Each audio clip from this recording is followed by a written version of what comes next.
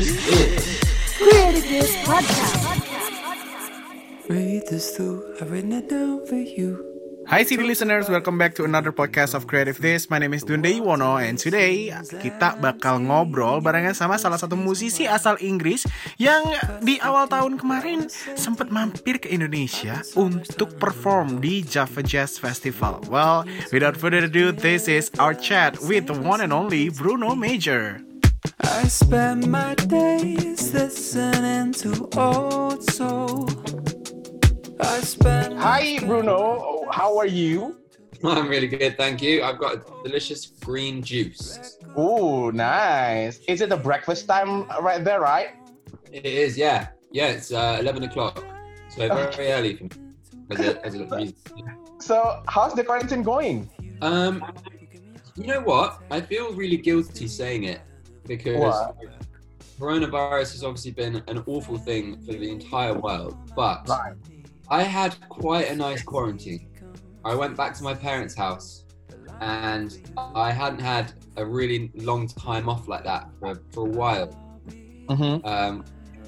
Making my album and touring and stuff. It's been, a long 2 years. And I was due to just keep working for a little while longer.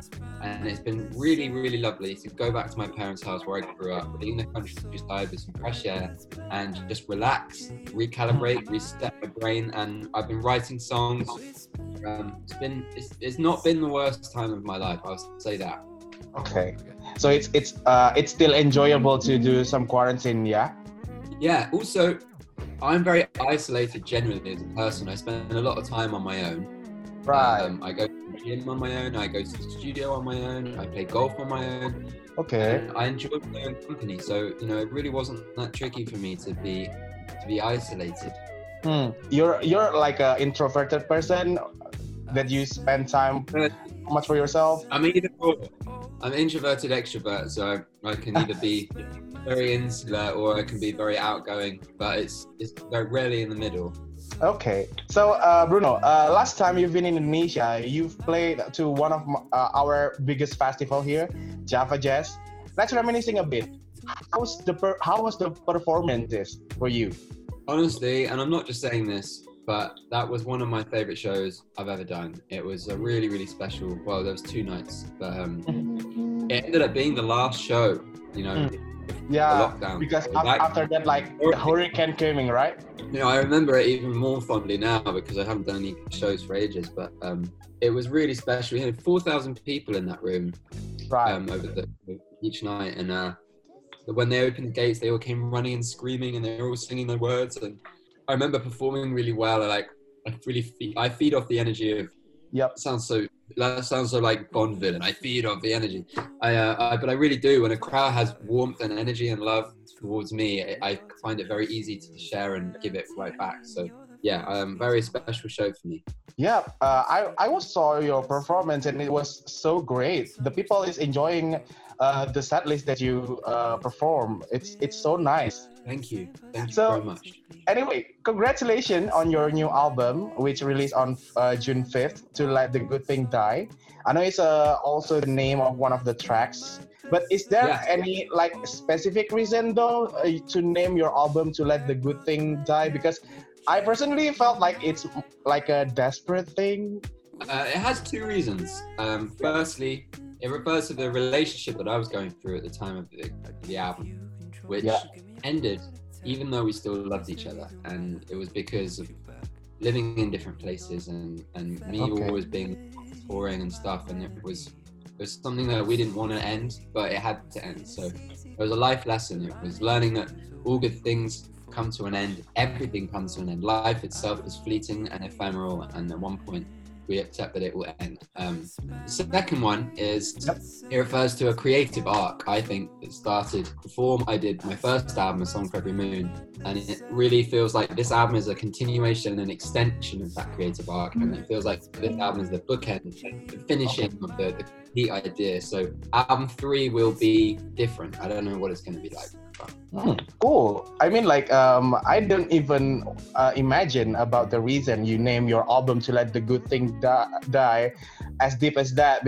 But yeah, that's a great reason to name your album, because I know that like there are 10 tracks in it, which I find, in my personal opinion, it's really soothing and warm at the same time, in a way that you could make me feel the warmth while I'm listening to it. It's probably the randomest question, but I have to ask this to you. How did you do that? I mean, how do you transfer the warmth through your music? I think it comes from the intention of wanting to make music that is honest and comes from deep in my soul. And I've never made music to go on a radio station or be a single or to be a certain tempo or to be loud. And I do think like a lot of music does get made for those reasons now. Especially in the major label system, they're so desperate to have a big hit or go on the radio or have a dance song, or it has to be up tempo, it has to be shiny, it has to be cool. Everyone's trying so hard to make music that is cool. I'm not cool.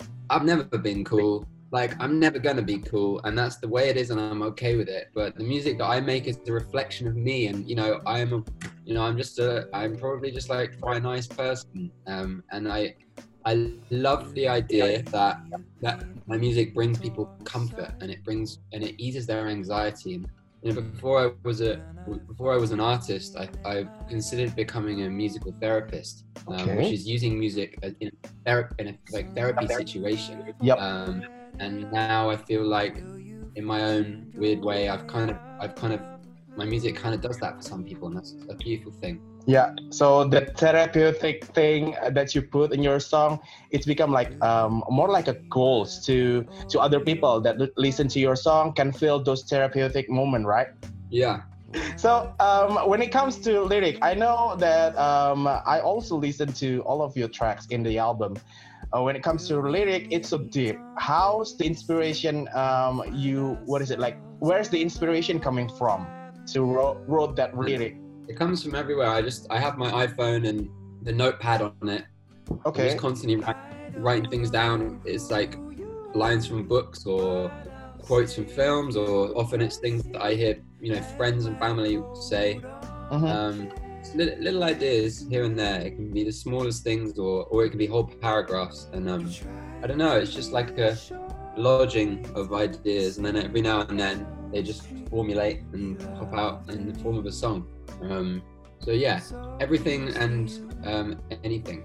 Cool. Okay, so it comes from everywhere, right? From any kind of situation, circumstances that you feel, that you experience, probably. It's a great thing. Isn't it? Okay, cool. So for this album, To Let the Good Thing Die, you already released like 3 songs, if I'm not mistaken. The Also, The Most Beautiful Thing, and also Figment of My Mind. Will there be like another song that you would like to release as a single from this album though? I don't know. What is a single, man? It's kind of changed now, especially from an artist like me. I'm not a radio artist, so it doesn't really matter. All a single means is I just put it on my Instagram and then it goes. So yeah, I could release any of them as a single if I wanted to, I guess. But I really love Regent's Park. I'm really proud of that one. So maybe that one. I'd like to shine the light on it at least. Right. I love that song too, because whenever I heard it, like, okay, this song is a jam for me. So probably the next song will be that song. All right, I'll do it just for you.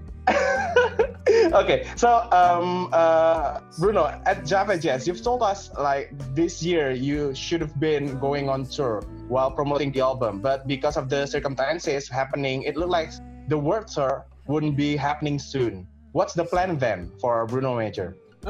Well, I think I'm just gonna make more music, man. I think there's the limitation to online gigging, to streaming a show. I think maybe I'm old-fashioned, but for me, a live show, a concert, a gig experience is intrinsically artist and audience breathing the same air, sharing the same physical space, and engaging in an ephemeral, visceral moment together. Right. It's unrepeatable by its very nature. So it's not the same as watching a film. You can watch a film anytime on Netflix 100 times and it's always the same. If you go to the theater, it's not the same. It's a real experience that's different every time, and that's why it's so special. So I don't want to engage in too many more of those streamings. I'm going to make music because music is designed to be listened to at home on your own, and that can be done in a really beautiful and authentic way. So I'm just going to concentrate on making music. Very long-winded way of answering your question. I'm sorry. So basically, we're gonna hear a lot of music coming out from Bruno Major in the near future, right? 100%. Ooh, cool! Can't wait to have another song that reflects you so much in a song. By the way, let's talk about the second single you released, The Most Beautiful Thing. It's the song that you wrote with Finneas, I guess. Will there be like more collaboration between Finneas or another songwriter in the future? I hope so. Funny, I mean, since we started working together, Finneas's career has gone crazy. Right. I was lucky to get to know him before he blew up so much, because now he's working with everyone in the world. And but yeah, we're mutual fans of each other's music, and I know he loves working with me and I love working with him. We've been loaded of songs together, so I can't see any reason why that's going to stop. Cool. Like for the collaboration itself, do you think any artist specifically to begin a duet with though? Eloise. Okay. Eloise was my keys player and is a fantastic artist. I've produced her music, and I would love to make an album with her one day. We probably will. Cool. Okay. So next question will be like this probably my last question for today. Is there like any message to your Indonesian fan who like happen to listen to this podcast or watching this video right now? I would say I am still mind blown that you exist. I can't believe I'm lucky enough to have fans in Indonesia. I love coming there. My shows there have been some of the most memorable and special shows I've ever performed, and I cannot wait to come back and play my songs for you again. It's going to be really special, and I will do it as soon as I am physically possible. As soon as I am physically able to. I don't know who you are. Yes, that's it, Nisi the listener. Thank you so much for listening our chat with the one and only Bruno Major. Thank you so much untuk kamu yang sudah dengerin dari awal sampai akhir. Terima kasih juga untuk Love the Records Indonesia yang bikin kesempatan ini bisa terlaksana ya. Thank you so much also to Bruno Major himself. And finally, my name is Dunde Yuwono signing off the air. Have a great day wherever you are and stay safe. See you on the next Creative Days podcast. Beautiful thing that I have never seen.